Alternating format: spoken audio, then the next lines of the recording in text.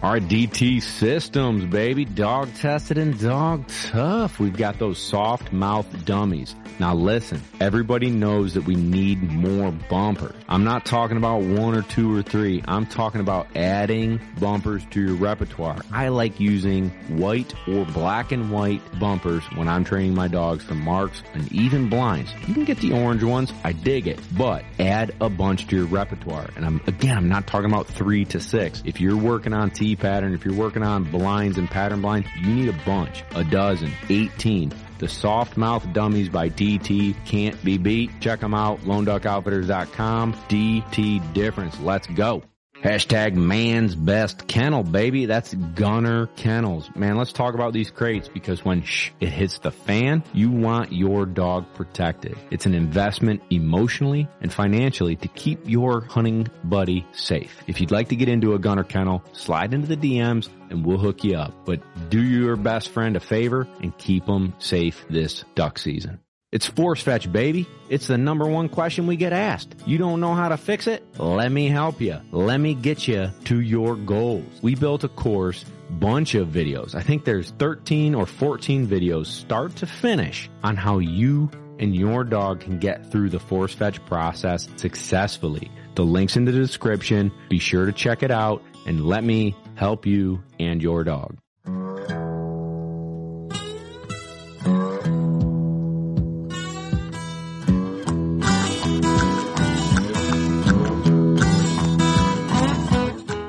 What's going on, everybody, and welcome to another episode of Lone Duck's Gun Dog Chronicles, baby! We got another episode for you. Obviously, you know that because you're listening, but we got another great episode. I've got a buddy on the line that I'm really excited to chat with, BS with, laugh with, and have his training expertise shared with you.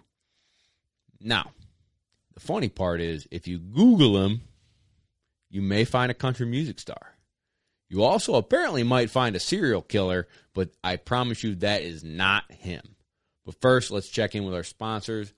Big old thank you to the Eukanuba, baby. The food that fuels us. We're building champions, and we got to fuel them up. The food we feed our dogs depends on the dog. So our young dogs are all getting the puppy formula, okay? So 0 to 24 months on average. That's what they say. So like, Quinn girl, she's getting that puppy. Now Kevin's dogs, they train here and there. They hike here and there, but they are a little bit more sedentary than our working dogs. They're getting the adult food.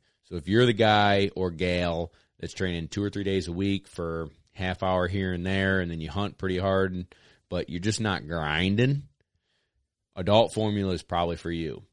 Then for us who are grinding, we're doing the 30-20 blend, the sporting dog blend. So check them out. Eukanuba, baby. Next up, Gunner Kennels, man's best kennel. There's a lot we can say about these guys. One of the things I like, and we've touched on in other podcasts, is their orthopedic dog bed. As you know, old Buck, he is almost 11 and a half. Almost 11. No, he's almost 11. He's 10 and a half. I'm doing the math in my head. We all know on the podcast I suck at math. 10 and a half. He's getting up there in age. He aches. He's got some pains. And that orthopedic dog bed, I just feel good about it, man. You know, first off, he's bouncing around a little bit in the bed of the truck. And let's cushion him. And whether he's old or not, I think this bed, as long as your dog isn't a chewer, I'm a big fan of this bed. If you got a 6-month-old puppy, I think you probably need their performance pad. But if you got that dog that, you know, is 3 years old, mature, and isn't a chewer, this bed is going to help cushion the ride. And let's be honest, you got him in that Gunner kennel, you're already slick. You're above, all right? So get that Gunner kennel, baby. Next up, Dogtra. We've been repping Dogtra for over 10 years now. Big fan of the products and, in my opinion, most importantly, their customer service. So if you were that one guy who has a collar that's batteries dying, or you bust your antenna because your dog chewed it, Dogtra, baby, their customer service is fantastic. So check out Dogtra. Traeger grills. Smoke them if you got them, baby. Kevin and I got this new Traeger. It's the Ranger. It's the small camping, back of the truck, going to a hunt test grill. I am enjoying it. I'm smoking them. It's all good in the Traeger hood, baby.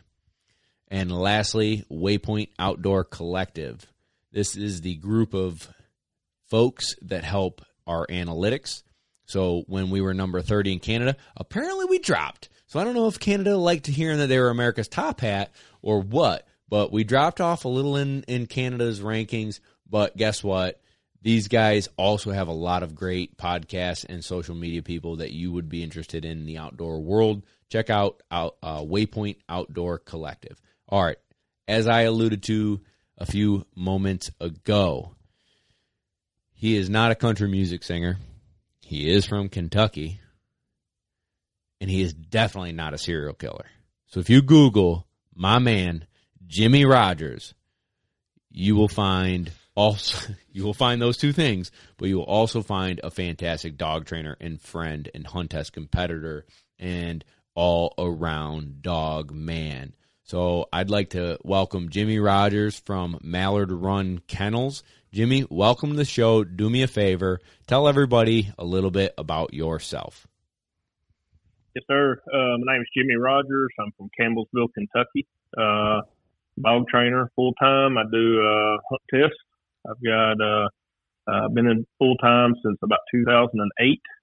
Prior to that, about 5 or 6 years part-time. And then I duck hunted as a professional duck hunter for about 20 years roughly. Managed a couple duck lodges and guided duck hunt.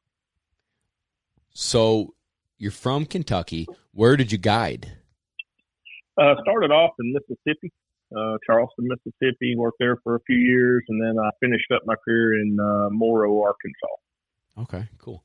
So to give everybody a little bit more background on Jimmie, Jimmie travels the country running hunt tests. And I frequent the Ohio circuit, and so does Jimmie. He spends part of his summer up there, and so we run into each other all the time in Ohio. And I mean, we've hit it off, become buddies. He's a hell of a storyteller and funny guy.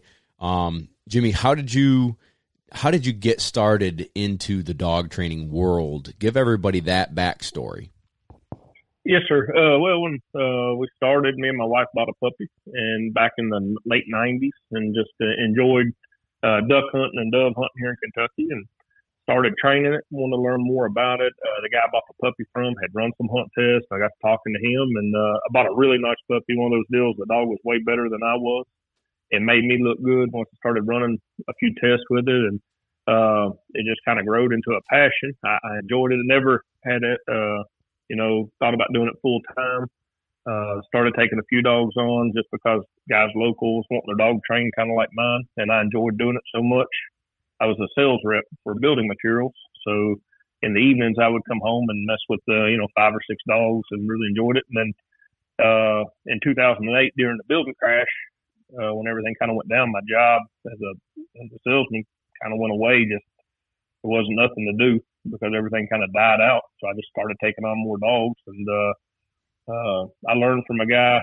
Once I started really running hunt tests and building crews of dogs, I learned from a guy down in Louisville, Mississippi named Ronnie Lee. That was my mentor. I went down and spent quite a bit of time with him, and he was nice enough to really take me through all the steps and learn how to do what we do. Gotcha. So before that, this whole time you were a duck guide as well? Because you said that was like 18 years. Now, I'm not great at math, and I think everybody on the podcast knows that. So I'm trying to go back from 2020 to, so probably 10 years prior to this, you were guiding. That's right.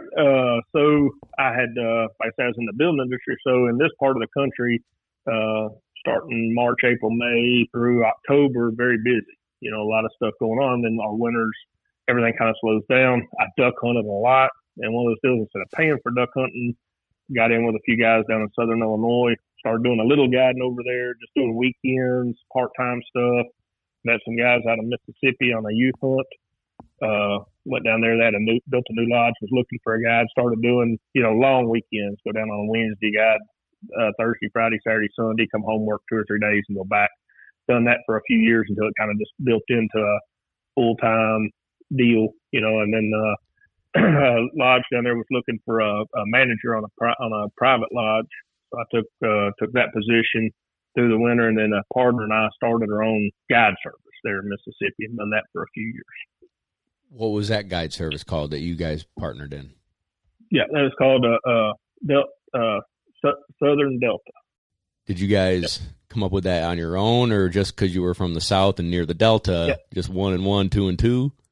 Yep, me and my partner just one of those things, we got to name it and picked it, and that's how we done that. We only done it for probably I think it was like 2 seasons, maybe 3. It's been a few years ago, so 2 or 3 seasons we done it. And then at that point, that's when the 2008 deal hit, and I was looking to go into the hunting industry, moving out of the building industry, and a job opportunity opened up in Mobile, Arkansas. Oh, okay. Mm-hmm. Yeah. At that point, I went to work for a company called Big Creek Ducks and Bucks, and I was with them the last up until a couple years ago. I was with them about 10 years. Gotcha. So yep. I want to learn a little bit more about the first dog that you had, the one that you said in the 90s you got with your wife that was, better than you imagined and started the passion. What was that dog's name, and tell us the ride that dog took you on? Oh, yes. A guy named Ty Clenny, he was a local guy here. My wife's mom had worked with his wife at the school system, and they had bred labs, and I was looking for a nice lab, something bred nice. I was willing to pay for it. And back then, I think I paid like $1,000 for a puppy, and people looked at me like I'd lost my mind. That's back when a really nice bred dog, $600 or $700 would have been high. He was bred out of Eva's Ebony and Ivory, some of the real old field trial stock, Honest Abe, and he was just a ball of fire. I mean, he was so enthusiastic. I read the book, of course, like everybody in the world that trains dogs, I'm sure has read Water Dogs, to start off with, that, especially from my era. And then I got into it and then just started researching more. A book that probably helped me more than anything that really built that dog was Retriever Training by Tritronics. Was really instrumental in training that dog, teaching it to handle. And I had seen it. A neighbor of mine, when I was a kid, had a Boykin Spaniel who had been professionally trained and would run them blind, and it always intrigued me. So I always wanted a dog that could do that. That's really cool. I took the dog through every step and just went on. We made. I didn't run HRC back then. I just run AKC, and I took him through his senior title. And then I just, at that point in life, I just didn't have time to run a lot. I never did go on and make his master title. Never even tried a master test, but he guided with me through virtually all of the places I worked through. Even through my last job at Big Creek, he was one of the first dogs I took there. And by that time, he was getting some age on him, but he was seasoned. He had picked up a ton of ducks, from Southern Illinois down to Mississippi and then on into Arkansas with me. He was with me for the whole ride. He'd made a couple trips to Canada with me. It was pretty nice. He got to hunt a lot of places with me, and I really enjoyed it. That's really cool. That's really cool. So another little caveat, and then we'll dive back into the gun dog retriever world. But you are also a setter aficionado. I am. I own my first setter. I grew up, my dad always had bird dogs. He was a Llewellyn setter guy. Oh, okay. I like the English pointers is what I had. I've had several of them over the years. I competed with the UFTA just for a short stint, run a couple of nationals. I had a dog named Bam who lived to be 17 years old. I lost him a year before last. And he's one of those, out of all the dogs I had, between Ty, which was the first lab, and then Bam, those were my two dogs that kind of built my career. And Bam was one of those that's just he was, like I tell people, he wasn't probably worth anything, but I wouldn't take nothing for him. He was just the best bird dog I ever had. He really done a nice job, guided with him. A lot of the guide jobs. So at all the places I work, we've done duck hunting in the morning. We do upland hunting in the evening, and that's how I got most of those jobs, was by being able to have a dog that could hunt in the evening also, because at this time there's not a lot of people who do that. And then here I guess he's 2 years old. I got my first setter, and his name's Dodger. We're working him now. I didn't hunt him this past season. We were just training on him, and then we've got him going good. He'll be ready for this season. As a 2-year-old, he's going to be really nice. I really like him. He's cool. He's got a great attitude. He's fun. But my first setter, I'm really enjoying him. That's cool. Kevin and I both have English setters, and they're different. It's just when you're running retrievers all day long, to take a break and let the setters, or I guess I'd train a couple other pointing dogs, but to let them run and just walk the field with them or walk the woods with them, it is a different training brain side of your brain. Absolutely, and I enjoy that part. Just like you said, the difference when I run bird dog trials, I would only do it for myself. I don't do that for clients. I do it for fun. Just because I enjoy the dog so much. There's no pressure, win or lose, pass or fail on the bird dogs. I just enjoy doing it, and I really enjoy watching a good bird dog that's well trained do his work. That's probably my favorite thing. I've always said for years, if Kentucky would have kept their quail population like it was when I was a kid, I probably would have never met any of you guys, because I'd be in the quail dogs. I enjoyed that really more than I did the retrievers, or the duck hunting. But then once I started duck hunting, got into retrievers, it just took way over. I just never got that opportunity if the birds would have stayed here like they were when I was young. That's cool, man. That's really cool. Yeah, we enjoy it. We do grouse and woodcock hunting, and then our state releases pheasants, and so we'll take them out on some pheasant hunts. But truthfully, personally, I like hunting pheasants over a flushing dog versus the pointers, because again, they're pen raised, so they generally aren't running. They're just a different animal, and so you're not running huge land. And the grouse and woodcock for me are what I really enjoy. And I have been lucky enough in South Carolina to run my setter Andy on quail, wild coveys of quail, and then pen raised quail. But there's just nothing beats it.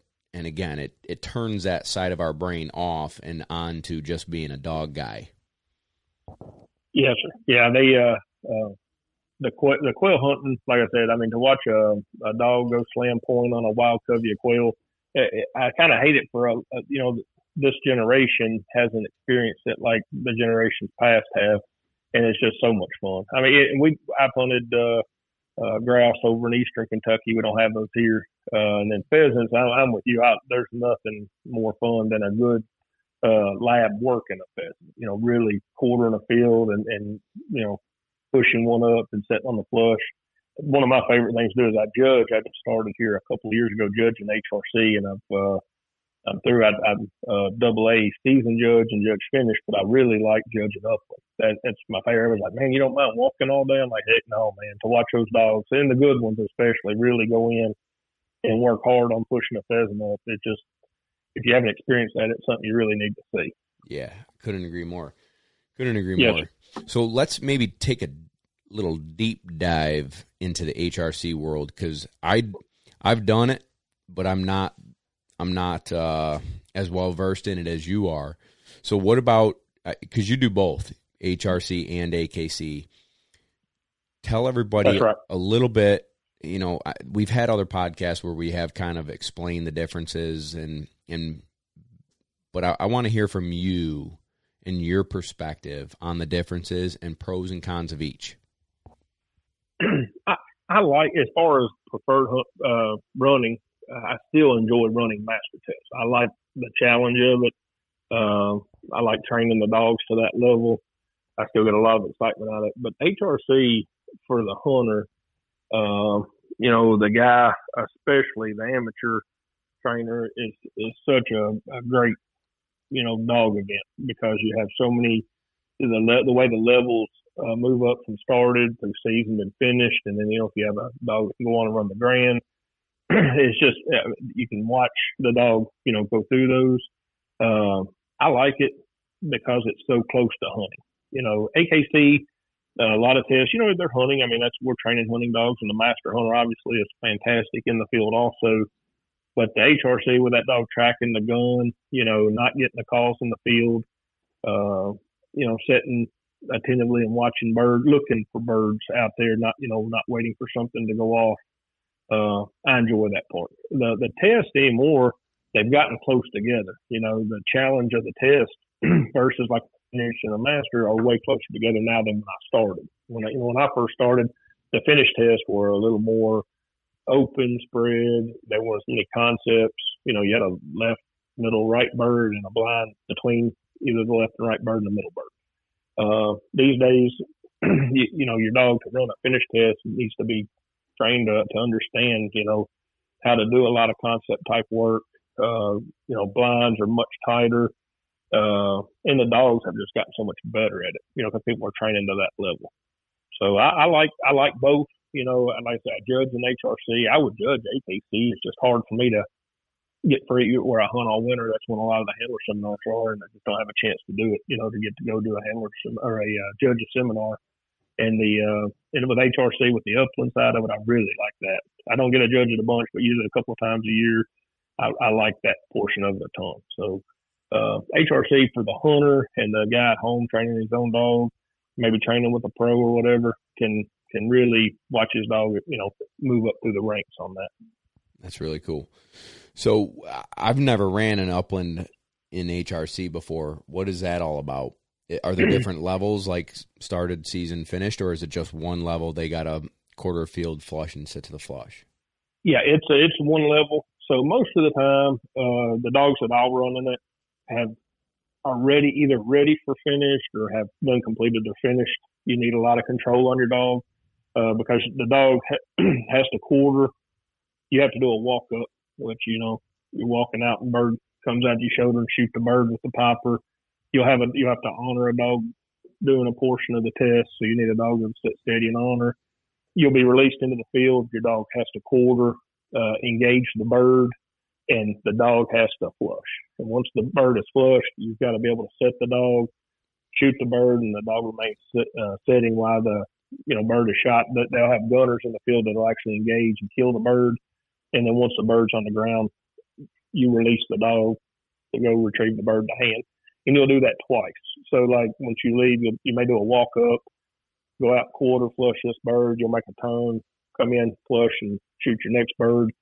And then you may move on to the honor from there. That's a lot of times I kind of run it in a circle for time, where you'll get your two flushes in and then back, get your honor, and then you'll be done. How do you get your honor? So the honor is you're just honoring the walk up. So as the guy, you'll move back in and sit and watch the dog that's coming out to become the working dog. They'll have a designated spot for you. You'll bring your dog in and sit. As he walks out into the field, you'll get a walk-in bird, where the bird, a dead bird is thrown out. And the dog has to sit on the, as the bird comes out. They'll shoot. Once that dog's released and got the bird, the judge that's with the honor dog will release you and your dog. Gotcha. Very cool. I was going to say it would be up the ante on them if you were two dogs working a field, like pointing dogs, where they'd have to like back the other one. It flushes, they both sit, send the working dog, and you'd have to honor. That'd be freaking nuts.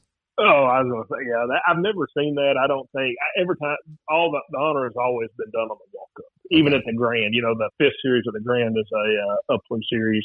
That it's only one flush. You only have to flush one bird at the Grand. On a weekend test, it's two flushes, and what they'll do at the Grand most of the time, and some weekend tests do that. Both guys are walking out, like walking into the field, and both of you will shoot the bird, and the working dog goes get the bird, and the honor dog will set. Oh, so they do that at the Grand. They do that at the Grand. You have to honor a walk up. Oh yeah, the Grand's no joke, man. Have you ran the Grand? I have. I've run several of them over the years. I've had some successes and failures at the Grand. It's not the easiest thing in the world. I enjoy it. There was a time I was thinking I wasn't enjoying it, but I go and I push my dogs hard to be at that level. I enjoy the atmosphere of the Grand. You know, when you sign up for it, it's not going to be easy, and it's a challenge. I mean, it's to me, it's kind of the ultimate feeling is when you can get that dog through, especially that Upland Series, man. It'll really, even somebody like us who runs, 20 plus weekends a year. I run 20 plus weekends a year, and I don't have a lot of nerves in it anymore. From Masters to finish test or whatever. But now when you get in that fifth series of that Grand, and you've got to get that dog to set on one flush to make his pass for his title, it'll get pretty exciting pretty quick. Sure. Yeah. So I'd like to take a second and explain the Grand and the Master National, or as we like to call it, the Master Stational, because last year I had my beautiful, voluptuous mustache. I seen that the other weekend. That's fantastic. Nice. I appreciate that. Thank you for noticing. Yes, sir. If you put a little milk on it and a cat licked it, it might come off, but it's a good stash. That's right. You put a lot of work into it, I see. I try. Yeah. Yes. So both the Grand and Master National are the most elite you can run in the hunt test game from our world, right? So there are field trials, but for a hunt tester in HRC, that would be the Grand. In AKC, correct, and you've got a Master Hunter, the Master National would be the creme de la creme. As a guy, I've never ran the Grand, so I've never been. I understand the rules and what the dog needs to be capable of, and then I've heard a bunch of our mutual friends and my buddies and whatever that have ran it and just get their teeth kicked in. From your perspective as a guy who's ran both, what's it like? And I always see on like Facebook the argument of a Grand dog versus a Master National dog. Would you want to try and tackle that question? Oh man, I do. I've run both. I've run a few more Grands than I have National. A lot of that's in your client base, the guys that you're training the dogs for, that really want to push. Most of my dogs are HRCH Master Hunters, and then that's what those guys want because they're serious hunters. That's just the guys that I've dealt with, and I enjoy that part of it. The good ones, the guys that really got elite dogs, I'll explain to them about the Grand. I'll explain to them about the National. The Master National is a game of stay, in my opinion, just from what I've learned, the few I've run, meaning you just can have what I call a catastrophic breakdown, meaning you got to just try to get the birds. If you got a handle, get your handle and stay in play. The Grand, the way it's judged is just much harder as far as from the, you just can't afford any mistakes. Right. Meaning, once you have a bobble, whatever that would be, there's things like if you got a dog that creeps, that's going to cost you a marginal run. You get that twice, you're out. If he creeps and then has to handle on the mark, you're out. So, where at the National, you have a series where the dog gets a little loose on a shot pheasant flyer or something, but he goes out there and kills the test. No big deal. You can stay and they're going to let you see what you do on the next series. You creep 3 or 4 series, you're out, or, you get out of hand, they're going to take you out. But, where the way the judging works at the Grand, in my opinion, is what seems to make it the hardest, and it's because the judges that you're running under doesn't know what you've done in the previous test. By the time you're to the 4th series, you've run 3 series and they don't know how those other 3 series went for you. They don't know if you're on 1s or 2s, the way it's scored. They're just judging their test to the standard they set from the beginning, and you've got to perform every test to that standard. So if you stumble coming out of the gate, the dog gets gets pumped up on the first day and has to handle, then you run the 2nd, 3rd really clean, really good, and you have to handle in the 4th, it doesn't matter. You're still out. Where at the National, you can handle in the 1st, do really good 2 or 3 series, handle in the 5th, maybe you can come back handling the sticks and still make it to the end. So there's some more where you're with the same set of judges at national, and they can kind of calculate as they go. I think makes it a little more. I'm not going to say easy for sure, because those tests are extremely hard, but that's that seems to be the major difference in my opinion. From a guy who hasn't ran it, but heard you now and a couple other buddies who've ran it, that is the main difference. Is in the Master National, we have judges that follow us from day one to the end, and they have notes and they have everything on what I did with that dog at that time, and can kind of use discretion to say, now that mark really wasn't that bad. Was it perfect? No, but it wasn't that bad because the last 7 marks were dynamite. Where That's right. At the Grand, one of the marks in the first series could be marginal, and now, and to maybe take a second and digress, but in the Grand, you get a 2 is a perfect score, right? A 1 means you made a mistake. A 0, you're out. That is correct. So if you are what they call on ones, you have to be perfect the rest of the entire Grand. If you get out, if in the third series you get another set of 1s, you're out. That's correct. And for the first 4 series, you're allowed to have a marginal move, and that could be anywhere from, like I say, from creeping or handling on a mark or cast refusal on a blind. You're allowed that one time, and then if it's in the first 4 series. Now, once you go to the upland, we're all back to 0, and you just got to complete that series. Right. It doesn't carry. So, yeah, that's the part that seems to make that test. There's some really good dogs. The dogs that are there are usually very good, and people have trained hard on. And then as you get into those later rounds, just little things will catch up with you. So you have to have a dog that we say, the group that I train with, it's not that we really need good luck. It's just you can't afford no bad luck.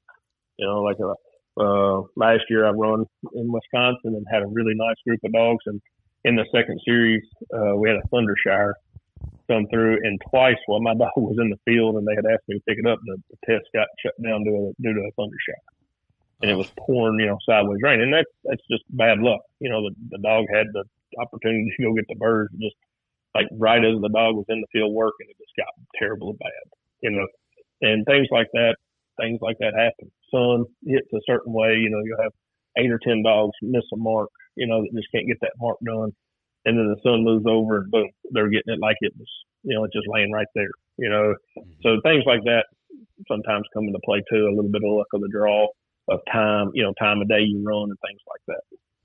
Now, can you give me, and I guess and everybody, a little bit of a rundown of what one of those series would look like? Is it 3 marks in a blind? Is it? Yep. At the Grand, that's one thing. The Grand is you can train for it because they're going to be 3 separated marks. I have to give them very good credit on that. They're well placed. There's going to be 3 distinct areas of fall. Like at the National, like we was comparing, where you might have some inline stuff or some really tight marks, and you're trying to keep it off from, like the main thing in this goal is not to get back in an no fall. But the Grand, that's usually not the issue. I can only think of even one time we walked up and run a cold blind at the Grand. Out of the I've run several Grands, and that's kind of odd. Most of the time, at the Grand, you're gonna sound that bucket, you're gonna blow your duck call, and you're gonna get 3 distinct birds to come out. Now, so they don't.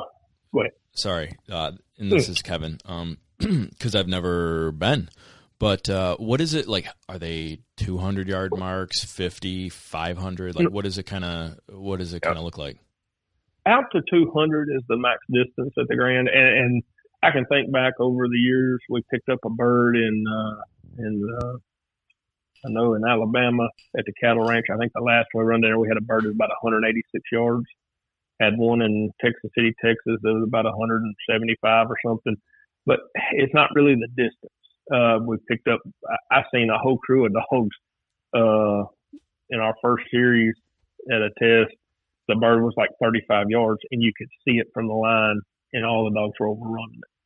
And even the judges said, we had two really good marks, and we didn't have anything else to do here, so we just kind of throwed that bird in there because we figured we had enough in those two marks, and everybody was getting what they, and everybody, when I walked down there and thought, everybody got the marks pretty good, and then when you had to come back and get that check down bird, it created a ton of handles, and I'm gonna say, more than half of a flight handled on a 35 or 40 yard bird. So I think at the Grant, it's more bird placement. They really take their time to really set up good tests where those birds fall, where a dog has to go pretty much where the bird failed, or it's going to be hard to get to. Yeah, Jimmy, that would be something I would like our listeners to maybe take a second and digress from talking about the Grand and Master National and talk about training and bird placement when you're setting up marks and maybe what you mean by it and factors. And if you can just, it's a really broad brush what I'm asking you to do, but when you're setting up a training scenario, a check down bird, like the definition would be, your other two marks are kind of far out there, and then your check down bird is 30 yards. So the other two marks are 150. This bird is 30 yards. So they just got done running 150 yards, and they've got to slow down, slow their roll, and ease up and find that bird. But when you're talking about bird placement and you're looking at a setup, what kind of things are you looking for to make it? I guess what I look for is hard to find but easy to get to, and hard to get to but easy to find. You know what I mean? No, absolutely. And I think that pretty much all of us that do hunt tests have that same. A guy I learned a ton from, Steve Eric, from up in Ohio. He retired and he's actually started back training. He had actually taught me that years ago when I first started training. I trained with him several times, and he lived by that. And he's had fantastic success at the Grand, and all of his dogs are very good. He that's what he said. Hard to get to, but easy to find, or easy to get to, but hard to find. Meaning, if you got a big clump of cover over here, it's just right there, but throw it in the cover. The dog's got to get in there and dig it out. Or if you're going to run them, 200 yards, which we throw marks that far pretty regular. Yep. When they get there, the bird's just there. It's just laying there in the open. They don't have to dig it out at 200. So you're building success at that, and I think that's the thing. All of us as retriever trainers, we think about, we talk about trying to figure out ways to teach the dog scenarios. I've run 2 master tests this year so far. With the COVID situation, we're all way behind and jacked up going into the summer, trying to get these dogs done. And I run a double header and a single test, and all 3 so far have been a short check down bird. That has been the issue. I run a test in Georgia where they had a shot flyer. You walked up to a short bird. It was hip pocketed off the long bird, which was the flyer. They shot it, and then the left-hand bird. You pick the left-hand bird up, come back in. Now you had to make a decision, on these 2 birds. And the judge told me 80, it was 100 dog masters, say 97 or 96 started it, 85 or something handled on that scenario. We try to teach that. I worked on it. In Ohio, I don't know how many dogs handled on that short bird. The test you and I just run here last weekend. 60 out of 66 handled on that short bird, or like those 2 marks. You know what I mean? Yeah, absolutely, and that tells me right there we're not training hard enough on the short check down bird. I've been doing that all spring, and I just haven't got it. That's the hardest thing. It's so when I have a lot of people who come and train with me, as I'm sure a lot of pros do, people are here, at least a couple of days a week. When the weather's really nice, 3 or 4 days a week, I'll have people training their own dog, clients come and train and run their dogs. They just don't understand. They think the bird up there at 175 yards is going to be the hard one, and the bird over here at 20, 25 or 30 yards is going to be the easy one. But, you throw that and off and run a blind, you come back in and try to pick up that short bird or go pick the long bird up and then check down. that dog, blows right through it. And I'm like, you got to get that short bird out of the way. And it's just a hard scenario for that dog. All the dogs want to go long. Right. The good ones. They all want to dig. So the other test in Georgia was the same scenario. Now, it was thrown out a little outside the marks, and my dogs got that one good. But when you put those marks tight together, all of mine wanted to, shoot right past it. Just like I handled every dog in the first series on both of those tests. Now, I got dogs through, once I got, once those scenarios weren't there, but they've done that scenario twice. I'm going to handle in 2 series, with the crew I've got now. So I'm trying to teach that to come back in and look short. I think it's an issue for a lot of us and something we got to really work on. As far as cover goes, here in Kentucky where I train, I'm blessed with heels. We get people that come in from away from here, and man, they love it because they're fighting factors on hillsides, stuff that my dogs just naturally do. If I go down, say in the wintertime and I train in the Delta over in Arkansas, it's those flat marks for mine are a little issue. So I think a lot of it has to do with where you train at, the type grounds you have. We're always trying to find place to hide birds, kind of pick where the dogs don't want to go.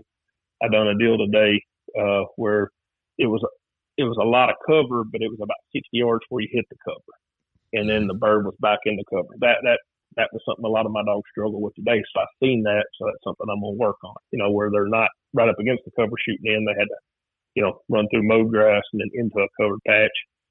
Things like that. I'm always looking to see how the dogs do today to see what I'm going to be running in the next couple of weeks to try to help teach that scenario so they'll get better at it. Absolutely. As far as like the mentality that I would have to try and explain to people is, we've said this a 1,000 times on this podcast, we want to train like we hunt. So if you hunt out of a pit in Arkansas, you better get your dog in and out of a pit and train. Oh, damn. Sorry. That's all right. You good? You wouldn't think a dog would bark here. This is live. Yeah, exactly. Live action. So we, you want to teach these dogs the things they're going to see in real life. Pits, ground blinds, mow marshes, decoys, mojos. You want to train like you're going to hunt. Well, it's the same idea you're talking about with these hunt tests. We've been seeing a lot of check down birds. The Master National we just ran, every single bird in every single series I ran, there was a breaking bird. I mean, within 25 yards, splashing in your face, just edge of your seat, not hard to get to, not hard to see, these weren't check down birds like we were just talking about where you got to run far and long and then check down. This is like just hang on tight and sit still because this baby's right here. That's right.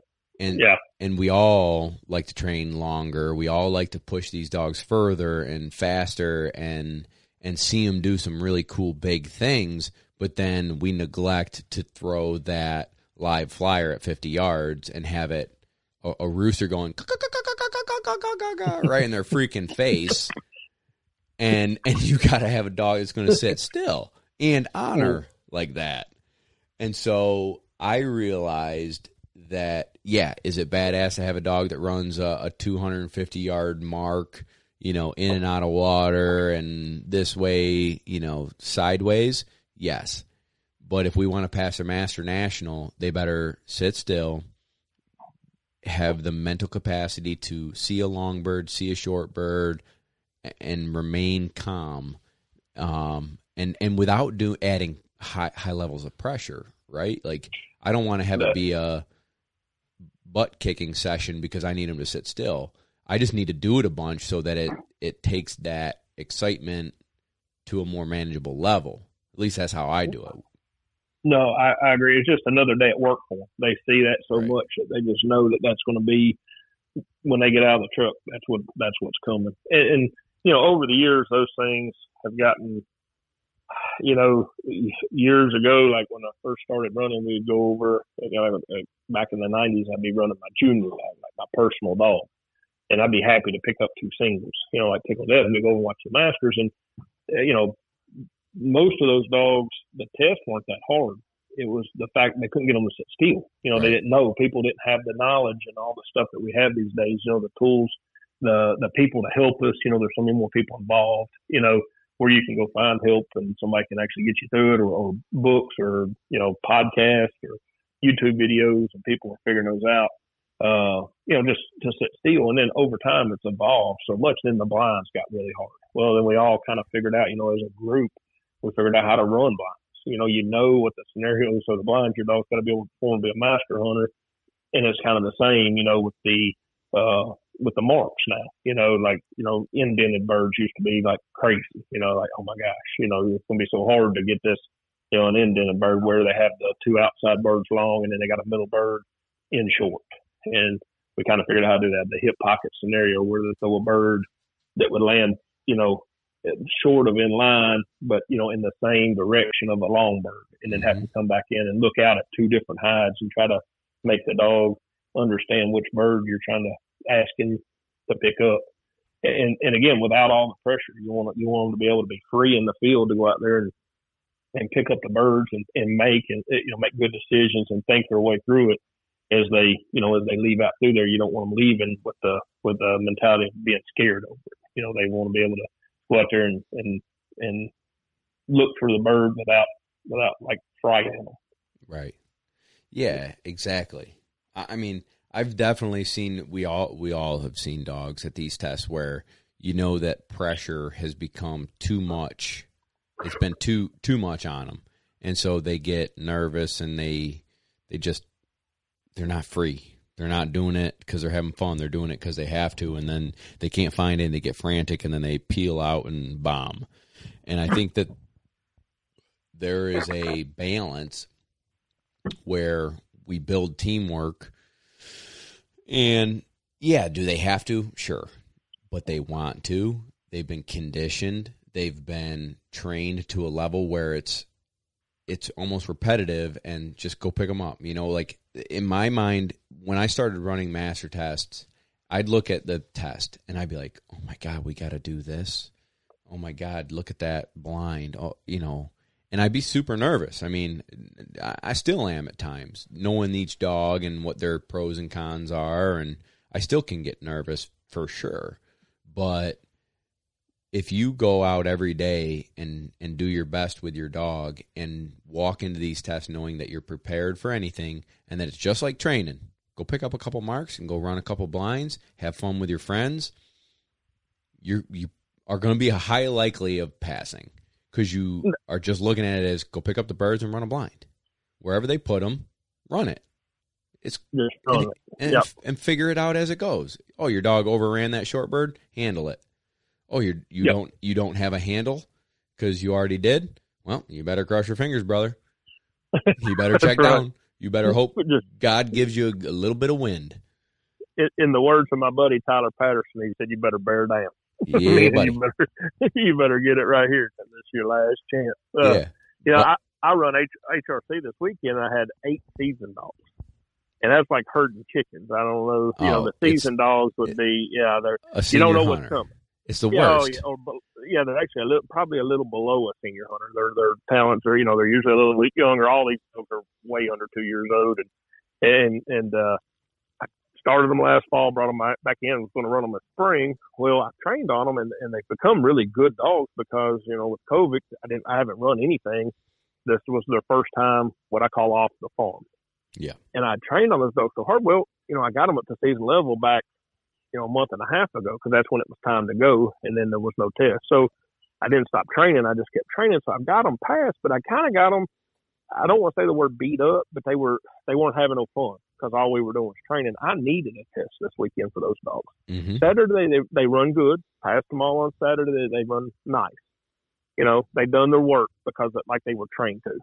On Sundays, those dogs come out, man, they look really good. They were excited. They were jacked up. The training stuck, thank God, because a lot of times, I tell people all the time, I'm not training for Saturday morning. I'm training for Sunday afternoon. Right. Every dog that I've got can usually get to the Saturday morning. I've got the control. I've got everything about by Sunday afternoon in that third series, or like in a season test, the fourth series, because, they've run 2 on Saturday and 2 on Sunday. I mean, it's the fourth series. That's where the training starts kicking in. You just need it to last for, one more series. And I needed that bad this weekend to let those dogs come up. And then I run a nice set today that was, a good set of marks, and my dogs run better. They were happier. And it wasn't, when I say pressure, it wasn't physical. It wasn't because I was burning on it. It's just mental, because I'd got harder and harder and harder stuff on to do because they were doing so well. At the little stuff, we just kept getting it harder. And I noticed in the last couple of weeks prior to the test, they were going down. So I'd started shortening up. I'd done more singles, running more blinds that they could do, easier to do, things that had seen, scenarios they'd seen before. So I needed a test. That's what I say about that crew, was they needed a test to come back up. And it helped them a ton. Now they run again this weekend down in Nashville. So I'm hoping, I can keep them on that high and get them down there and keep the control with it, right, and run another good weekend. Absolutely. Yeah. So I'm kind of in the same boat. I have 2 dogs right now that are above the senior level on a good day, below the senior level on a bad day. And I sold one of my dogs. This is going to break some hearts here on the Chronicles, but I sold Brew. And he's, Jimmy, I'll give you a little heads up. I had my litter about a year and a half ago. Super nice dog. I kept a yellow male, named him Brew. Lone Ducks, one more drink. Best name in the world. And perfect. A family in Illinois bought him. And he's going to finish training until duck season. And he is bad to the bone. I mean, there's no joke. He's a nice, talented dog. And the owner, new owner, he's never even met the dog, so he's been asking a lot of videos and pictures and whatever. So I'm like, dude, sure. The setup we got today, it's very big. I can't even video it because it'd be a 20-minute video. Do you want to FaceTime me? So now I'm on live. I can't even cut and paste. I can't even be like, delete that one. Delete it. Delete it. Don't send that one. That's right. We live, baby. So yeah, that's pressure right there, man. That's like now you're starting to feel that fifth year of the grand kicking in at that point. You gotta perform now. And the setup we had was for the big dogs. It was huge. It was probably 200-yard marks, run down the hill, different change of cover, across a road, angle into a swim-by pond, cross a swim-by pond into another patch of cover, find your bird. Cool. Stomped it, right? He didn't cheat the water. He hammered it. I'm like, so I turn around. I'm like, yeah, man, blah, blah, blah. He's doing great. Now, our swim-by ponds are next to each other, okay? So you can actually hit them as a channel blind with a re-entry. Mm-hmm. You picking up what I'm putting down? I do, yes, sir. All right. So next is the other swim-by pond, angle entry, across all that cover, boom, hits it, hammers it. So with the bigger dogs, we were knowing them off those marks, running a blind, cutting the other corners of the swim-by ponds, blah, blah, blah, and then picking up the marks. For him, I was just running the marks, and then I was going to run the blinds. Now, again, he hasn't even ran a senior test, and I'm setting up way above his pay grade. So he picks up all these marks, beautiful, and I ran the first blind, and I should have just stopped. I should have just stopped because he freaking hammered that one too. Like a little bobble, a little slow, slipping a whistle on a sit, whatever, but hammered it. I'm like, damn, this dog's good. I'm going to do the hard blind now. Holy crap, did he implode? Oh, that's live. Yes. Oh, yeah. Yes, live action. Uh-huh. Yes. Live. Yeah. So, obviously he's cool and he understands. Usually when they get him, when you need them most. Yeah. So we had some really good corrections, and it would have honestly been good for people to see on like Instagram or Facebook or something where, this isn't the beautiful part. This is where, okay, Brew, you don't want to sit on this whistle, you're going to get it. Okay, Brew, you're not taking a back cast, you're going to get it. Then I'm going to move up and simplify. I'm going to, distance from me erodes control. So I'd start walking towards him, sit, good dog, cast, you know? And so I'm live action with this dude on FaceTime, and we got through it, though. I mean, it wasn't pretty, trust me, but I got the dog through it, and he succeeded. I have no idea where I was going with the story, but long story short, you were talking about your seasoned dogs where they needed simplification and having fun, right? So this is the same idea. Like, he's there, he's not there, he's there, he's not there. Probably for another day or two, I need to ease back and build his confidence back up. But yeah, they're at that level. They're the in-betweeners. They're not junior dogs and they're not master dogs, but they're better than the average Joe. But I think that leads to coaching, right? Like, because you're trying to guide the dog toward the next level, and so you might have to push the envelope a little bit and create opportunities where he is going to not fail, but like flounder a little bit, so that you can create corrections and create better positive conditioning, right? Or no? That's right. No, absolutely, absolutely. And we're all trying to peak at the right time, especially during test season. We train and hunt dogs. That's my goal in life, is to train the best hunt dog I can possibly train for the dog they send me. But when they want to run hunt tests, we want to pass those tests. So you kind of have two different scenarios as far as, what you're training for each day. The hunting, like you said, using the pits, the Momar stands, the decoys, all that absolutely is important. But when it's time to run, my normal summer, I would be, running, I think, between the Ohio Test, Michigan, coming up there running at, in New York, Pennsylvania. I run like 8 out of 9 weekends.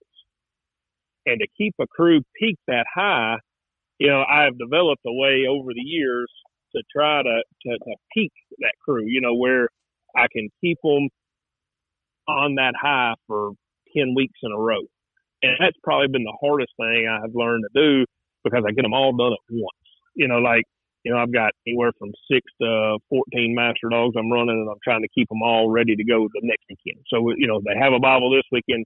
I got to let that go, get them out on Monday, get them ready, build them back up for the next coming weekend, and get them ready to run again. And that to me, and it's just like in just everyday training too, with that crew of seasoned dogs, I had to get them built back up, because I've been running stuff that was above their pay grade, just like what you was talking about. Some days they would go down there and do a big re-entry blind, off the water, hit the water good, cut the corner, do all that. The next day they look at it, they're like, they'd never even seen anything like that. Right. And then the owner's here watching. You're like, well, let me move down here closer and try it again. What are you going to do other than just keep going, walk, step it off, get down there closer to them, simplify it, and say, well, he done good, the last few days at it, just ain't today. And that's part of especially dogs under 2 years old, until they get up at, past, 24, 26 months old, man, you never know what they're capable of, just like any direction at any time, nothing would surprise me. Exactly. You go left, they go right, and you don't know coming or going, baby. That's right. And over the years, I've tried to build on momentum more, with less correction, allowing them to make mistakes and showing them where they made mistakes, instead of, so much just constant pounding on them with the collar or hollering at them. No, bring them back in a lot more attrition training and things like that, to try to keep from hitting that low, keep them on that high as long as you can moving through the training. Absolutely. All right, Jimmy. Yep. Let's caveat this conversation into what we like to call shot for shot. Now, back in college, I bet me and you could go and knew what we were talking about with shot for shot. But now as dog trainers, we're going to simplify and just answer questions that came through our Instagram feed. Kevin's got a couple of them written down.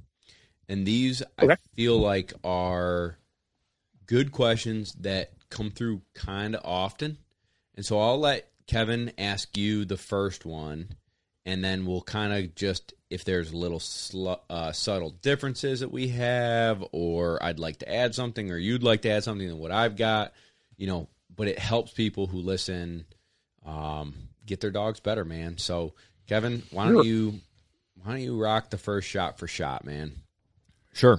So this one is from Chris Designer on Instagram. And he asked, how long do you wait to feed your dog after exercise? And then also, do you increase food during duck season? All right, so I feed once a day in the evenings after everything else is done. So usually by the time I come in, I like to let my dogs cool down before feeding. I don't know exactly the amount of exact time that is, but I don't want them panting hard. You know, like I have fans on my truck. So on a normal day, we come in out of the field. I come to the kennel. I park my truck. I plug my fans in on my truck, let everybody cool down. I'm going to say roughly, 25 to 30 minutes. Let them chill out a little bit. And then I feed on the truck and air off the truck and then into the kennel. Is the way I do it.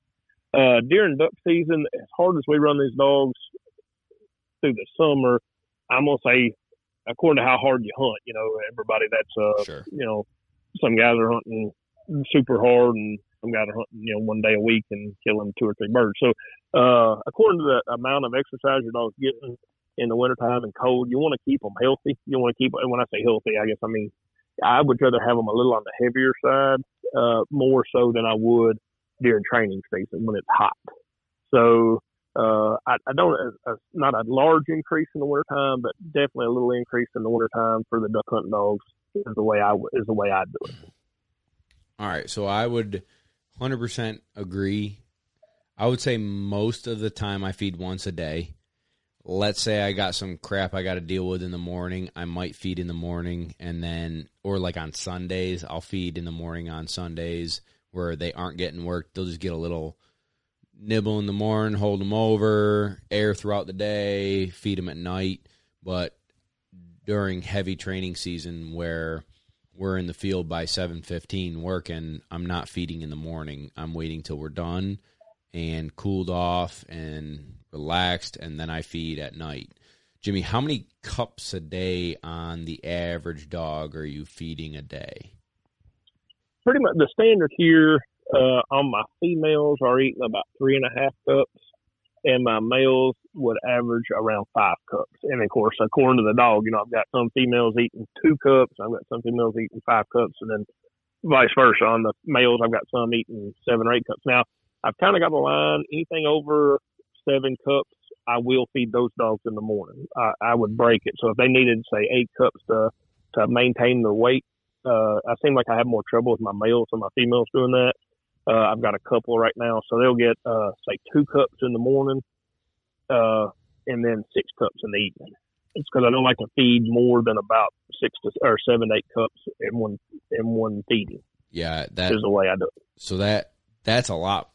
Well, don't take this judgy. I'm not judging, but I agree with you. I think if you're feeding that amount in one sitting, then it would be better to break it up. So what you're doing is how I would do it. And I do have other dogs that, like, whether they're the ones that are just always anxious and ready to go or just burning energy even when they're sleeping, I will feed those ones twice a day just because they need more calories.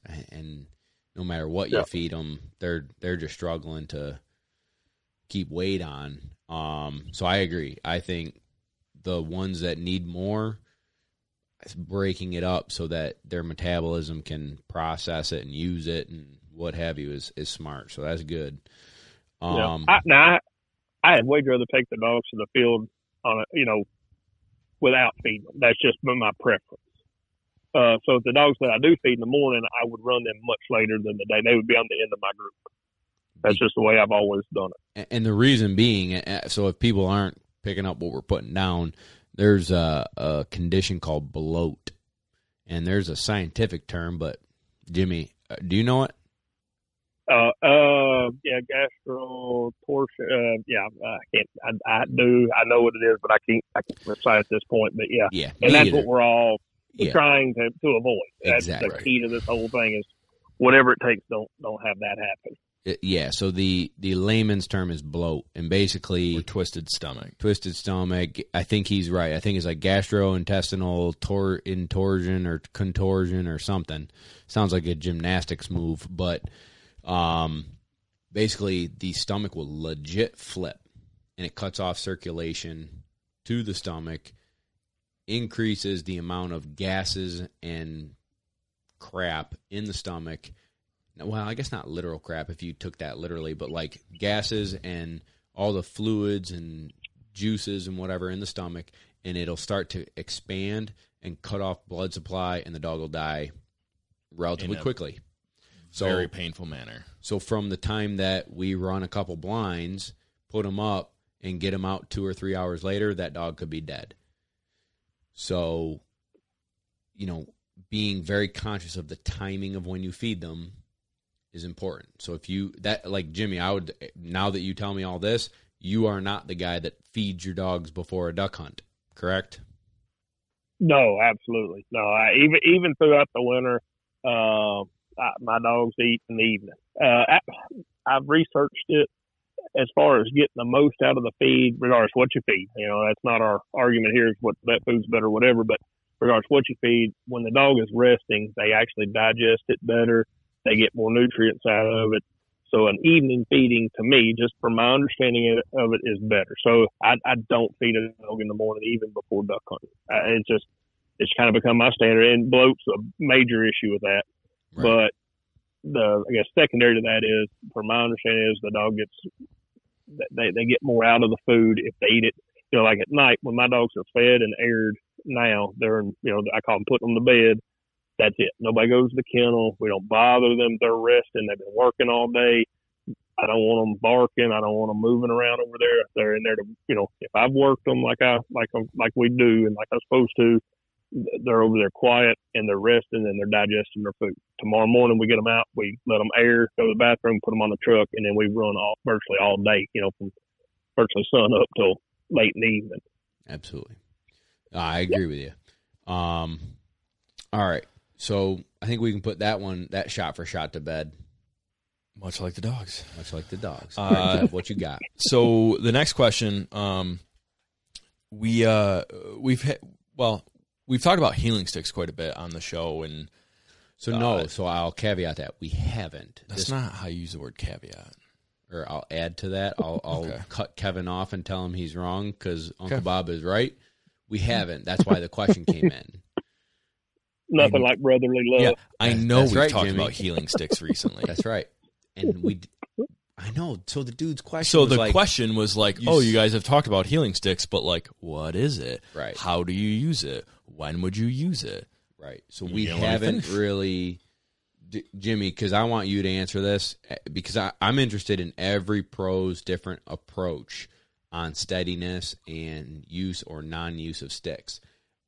Yes. So recently we did talk about it and how I do use them, but some dogs I don't. Some dogs it's infrequent. It really depends on the situation. And this gentleman heard us talking about healing sticks on the podcast and was like, never really heard about these. I've listened to your podcast and you don't talk much about them. And quite frankly, I think healing sticks are like e-collars where there's negative connotations. They can be used improperly.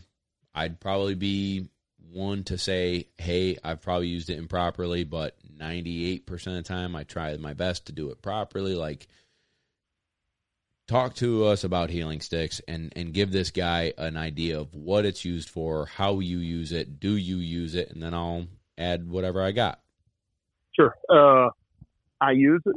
I think it's a lot, like you said, it's a lot like the collar. There's got good use and bad use to it. One of the great training tool if used properly, terrible if used wrong. I have a couple that's like, what I use is a piece of 1/2-inch PEX pipe that somebody's put a golf club handle on them. Both of them's been gifts to me. I got a white one and a red one.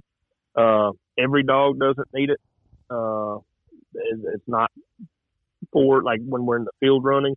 But I carry it most days, especially when I'm standing with the dog, like doing what I call AKC style, where we're doing like master test work. I will carry it. to give corrections, because we lean on that collar so much these days for so many different things, from, force fetching to, corrections for SID and bad cast. And, it's just constantly something on the collar. So I like to take a little off the collar and put a little more on the stick. So what I do with a young dog when they're in basics and learning their obedience, I will teach them heel and I teach them set. And I actually do a phase of stick set for about a week. And I like that, meaning at first set and then tap with a stick, not overdoing it, just a nice tap with the set, with the stick and commanding set. So it's like set, stick, and set. And at least a week straight. And by the end of the week, it's becoming a little more stick, a little more block. And what happens is that dog really starts reacting to that with an immediate set. You're just getting that snappy response to command. Probably the biggest part of it. Now, I'm pretty old school. I still do stick fetch, where we're on the walking fetch line. We've done tests on walking fetch. When I get my dogs fetching, before I go to the collar, I will do stick fetch and kind of push with the stick. I swap back in fetch to get them to get that impulsion to the bumper before I go to the collar. So my stick pre-exceeds the collar to get that impulsion. Right. Is that making sense? It makes sense to me, and I think some people who may not know, it might not, but I would say Google it. We won't digress even more into that, but Google it. Yeah, that's one of those. It can go very in depth, but the stick, like I say, first is using the collar constantly. So, like when I'm steadying up the dogs, my dogs a long time. Start off and put the foot on the back of the tail, not hard on the collar. Hold the puppy at first, and then I go to holding the collar with my foot on the tail, let them watch marks on them steady. Them go once the bird's on the ground, and we do that. Mine is a long period of time. Once I get that dog to the okay, today you're going to set and watch those marks without leaving. I stand over the dog with a stick, and I don't watch the mark. I watch the. Of course, it's been through this stick set process where set means set with the stick. If he was to move before I release him, I would just swat with the stick and command set. I always do it, pick the bird up and repeat. That's where I use the stick probably more than anywhere else, is at that point. And once they get really steady and understand that, at that point, it's not a whole lot of stick.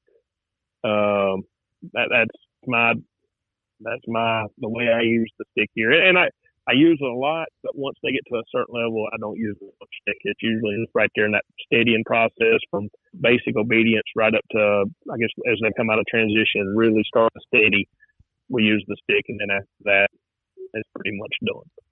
Cool. I'm with you. I think there are some dogs that need more stick, and there are some dogs that need little to no stick, and reading the situation and reading the dog is imperative, but it's funny because it's called a healing stick, and I don't do much healing with it. Now, if a dog is one of those dogs that constantly tries to heal in front of me, I might take the stick and swat him in the chest and back him up versus always being on the collar like Jimmy's saying. Yeah. It's another tool in the tool belt. I don't overuse it. I don't underuse it. I debate this all the time with other pros, and I love hearing Jimmy's response because it's a different mentality, right? Like there are some guys that I train with that are like, nah, I haven't used a healing stick in 5 years. It's in my truck. I haven't touched it. And it's like, well, cool, bro, but well, now what? Like, do we just take it out black and white, or do we use it in, what do we do? And so I think for me, at least, Jimmy, it's per dog, per basis, and some dogs do better with it than the collar, and then some dogs do better with the collar than the stick, and then some dogs are average and just roll with all of this training utensils, and we can do it all. and that's this is going to kind of get a little deep on it. So doing the stuff that I agree with you 100%. There's some dogs that just don't need it. It's just that they're just naturally a little softer or whatever, and you can't smack on them. Some of those big hard males that you could literally break it on them, and they could care less. It means nothing to them. Like whatever. Right. But where I do have portion I like of that, once I do the stick set and then I do the stick match, when I say at the point when I move up into pattern blinds, if you get a dog, I call it Stevie Wonder, that will not down. Sometimes, even though they're sitting next to you, you can sit and then swat, give the dog a stick a lot. I like that side of it because you'll have that occasionally, especially when you have a whole crew going through, you'll get that dog that just won't focus or lock down. So instead of, what's your reaction if you don't have the stick, you don't really, step forward or whatever, you can stick the dog, maybe lock and focus. I will use that. That's one of those, it's not every dog for sure, and it's probably not maybe more than 1 out of 10. That tool, it's there. Awesome. So our next question here was kind of wondering if you had any advice for people. You've done a lot of guiding over the years. Do you have any advice for people going on a guided hunt? I'm sure you've seen some good crews, some less than good crews. What do you got? Oh yeah, absolutely, man. And I get that. I had a couple people today asking about, book a trip. Do I know who to go with, and different places. And I've hunted from Chesapeake Bay to Washington State, South Texas, and all over the Mississippi Flyway with guides, self-guided or whatever. That's one of those things. It's like it's like everything else. There's good ones and bad ones, sure. and like everything else. So finding a place that's recommended by somebody I think would be the key. Finding out, talking to those people. Researching it, because you spend a lot of money to do that. A lot of people that are working people that want to spend some money and go duck hunting. It's a big event to get to go to Arkansas or to Missouri or wherever they're thinking about going, Kansas or wherever. I really recommend doing your research. There's some outfitter programs out there that do some guarantees. I know when I was with Big Creek, Cabela's booked a lot of hunts for us. And Cabela's deal was like the preferred outfitters program. And if you booked a hunt through them, your satisfaction, it didn't have anything to do with the hunt because, in Arkansas, we have good days, and we have great days, and then we have terrible days, and it's everywhere in between. Sure. But you were for sure to get, a good, clean room, friendly service, good meals, everything that we said we would give you, you were guaranteed to get. So there's opportunity out there for that. Usually the cost, I know the cost to cost was the same. You didn't pay any more for booking through somebody like that has done the work for you. If I was looking to go somewhere like that, I would be, that's where I would start. If it was somewhere totally different where nobody else I knew had been, or I didn't have somebody to ask, I would look through a outfitter service who has been there, who knows what they're doing, and really do some research, because there's some fantastic places that do really good work, and then there's some places that they will be glad to take your money. Yeah. All right. So this is my personal question for you. Where would you like to duck hunt next year that maybe you haven't been, or you've been and you're like, yeah, I got to go back to this place? And let me know what weekend you plan on going. I'll be free. Yeah, I'm available. Yeah. I tell you, and I'm working on setting it up now. I've been very blessed. I've killed most of the ducks in North America. I only like a few, having them all. And Alaska is my dream trip right now. I need the king eider and the harlequin. So that's I think we're looking. I got some guys looking. We're talking about 2021. Cool. As far as wing shooting goes, the Matagorn Islands in South Texas, out on the Gulf is pretty amazing. If you can find an outfitter that's got an airboat that can get you out into the islands, the pintail numbers are just phenomenal. The redheads are just unbelievable. teal, mottle ducks. You can get a huge variety of ducks in a really cool part of the country. It's not overwhelmed, or it wasn't at the time I was there. It's been a few years, but I really, as far as just overall wing shooting, is pretty good. I'm addicted to hunting in the woods in Arkansas. You know, timber hunting, most people, but that's my addiction. But now, as far as just shooting ducks, those Matterhorn Islands in South Texas would be another trip. Someday I want to do that again. That's a bucket lister for me too, buddy. And actually, I've never even done an Arkansas timber hunt. Oh wow. Yeah, you'll have to come down and you'll have to come down and go with me this year. Hopefully, we'll get some birds. You know, the last couple of years have been kind of hit and miss. 3 years ago, we had a phenomenal season, best year I'd ever had down there, and then the last 2 years have just been very marginal. We killed a few birds, but not great. We're hoping weather will get right and get us back on some really good birds. If that works out, you guys will have to come down and go with me. Oh, we'd love it. We'd love it. We'll do one a podcast live. Yeah, there we go. Also looking at doing a trip out to Alaska, so don't don't us sleep out on that one. Yeah, we didn't get the invite on that one, but don't count us out. All right, we got. I haven't looked at you. You guys are welcome to come. I'm sure. We got one more for you, buddy. So we talked a little bit. We talked a lot about pressuring dogs, using different types of pressure, and we had somebody write in who actually sent a video to Bob, so maybe he can weigh in on this too. Yeah, let me just jump in. Sorry to cut you off, Kev. So, do you want me to read the question? No, I'll explain it to Jimmy.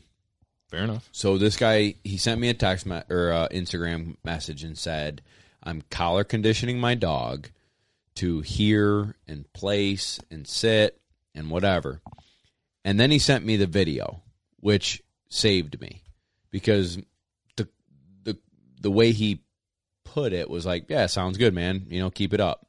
But the video, within a week of starting collar conditioning, he was forcing the dog to sit, then forcing the dog to place, and then placing the dog on another place by force. So the dog's getting pressure to pressure to pressure to pressure, all in one session on all mildly new commands that the dog's learning.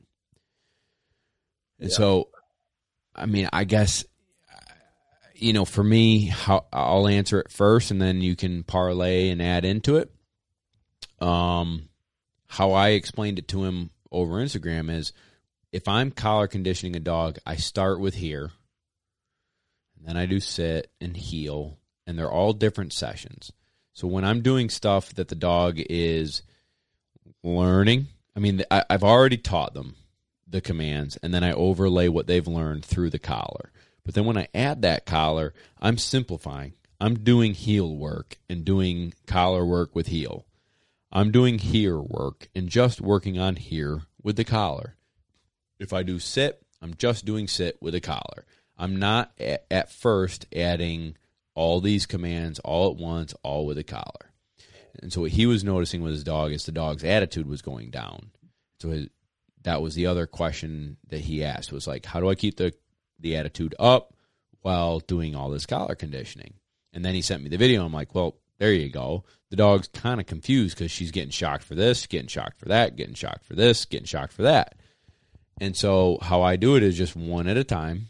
And then as the dog gets it, then you can start adding in more things like heel and sit, or place and down, or whatever you want to do. But to me, it went from having his appetizer to having the whole smorgasbord.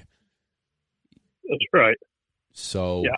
I don't know how, do you have a command that you start collar conditioning with?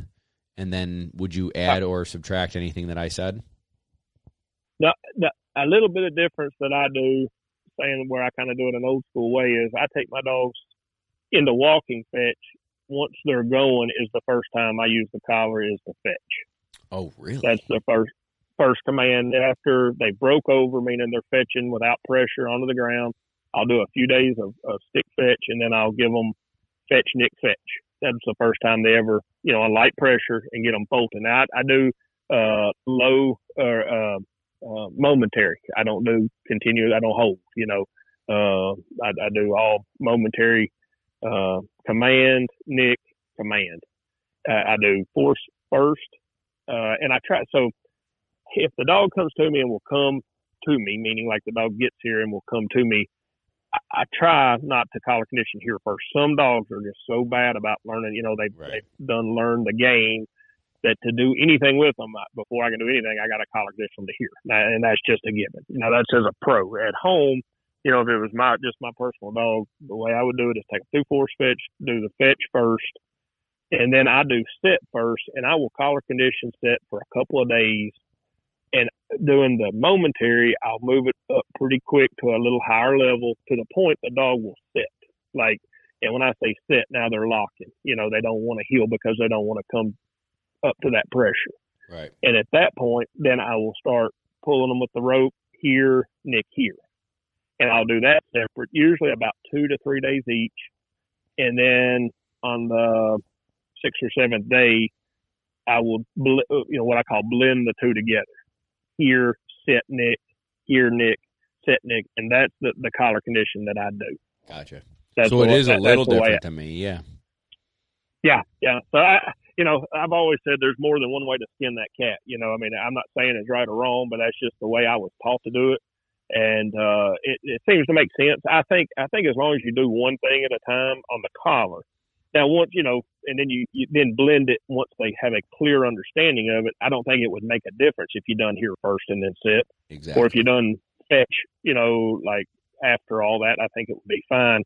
But I definitely think doing each individual one for a day or two, or say 2 or 3 days, usually is enough on the average dog. Because I've done, so much obedience with them every morning prior to doing what we're doing. They have a very clear understanding of what the set is. So it's a super fair, I wouldn't say correction because it's, time to condition because they know what set means. It's like no question done. So sit, Nick, all I'm asking for is to get that impulsion to sit faster, or fetch. They just come off the table. They're fetching off the ground. Fetch, Nick, fetch. It's a fair time to force them, with that collar, to build that impulsion just a little bit more. And then once I do the two and blend them together, that's when I start forcing the pile. So it all kind of just works its way in there. Now, as far as forcing the play, there's that time where the debolting, and people don't talk about that much anymore. I don't know, mine usually hit a debolting stage around sometime in the tee, because I'm starting to put a lot of responsibility on them from the tee, and they'll bolt to the truck. And then, they used to do a debolting stage, where you would allow the dog to jump in the truck and then correct the dog with the collar to bring him back to it. Right. I used to be a little rougher with that. I get it, some bolting still, but I just Nick here, Nick here, Nick here. And if they understand, I just get them back away from the truck. Usually once or twice they'll do that, and then the bolting side is done. Right. But as far as to kennel with it or to place with it, I don't do that. I haven't done that. I'm not saying you shouldn't. I don't do it. Mine kind of get that part of it. I guess there's just so much repetition of it. No, yeah, I'm with you. I do it on the dogs who are so stubborn that even treats they don't really care to place whenever I tell them.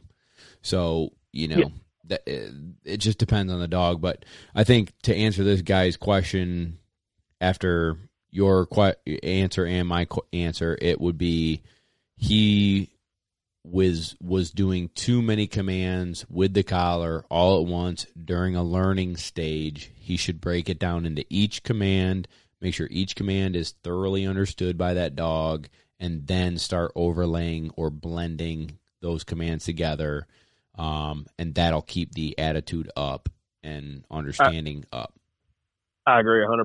I think, and even during my side, I'll do fun bumpers, like beginning and end, just to keep them going. The last thing we want to do is take it out of them. We want to put it in, but you got to get it in there because we're going to use that thing. We want a very clear understanding of it, but you want to keep them going. So, I even some of them, if they get too down, I'll stop and hey, throw them a couple of fun bumpers, get them all jacked up again, boom, and do it a couple more times. Throw them a couple of fun bumpers and put them up. Agreed. But I'll do that one. I totally agree. One thing at a time on stuff they totally know. There's no learning in that collar at all. All it does is gets the dog to execute the command crisper and faster. Agreed. Or more consistent. Yep. Agreed. Well, Jimmy, Yep. I want to thank you for coming on our show, man. I think we knocked it out of the park, buddy. You are a stud muffin podcaster. Man, I appreciate it. I've enjoyed it. I've listened to you. You know, like we was talking about, I'm new to listening to podcasts. My buddy Adam Campbell got me into this stuff, and he told me you were one I need to listen to, and I've enjoyed it. I'm actually really getting into it. Enjoy listening to you guys. You and Kevin do a great job, man, and thanks for having me. I've truly had a good time. Time has flown by. I can't believe it's been this long already. I know, man. Thank you so much for joining us. I can't wait to hang out with you at the next hunt test. Good luck to you and your dogs throughout the rest of the summer. And until next time, guys, thank you for tuning in. Before we go, though, Jimmy, tell everybody where they can find you on Instagram, Facebook, website, all that jazz.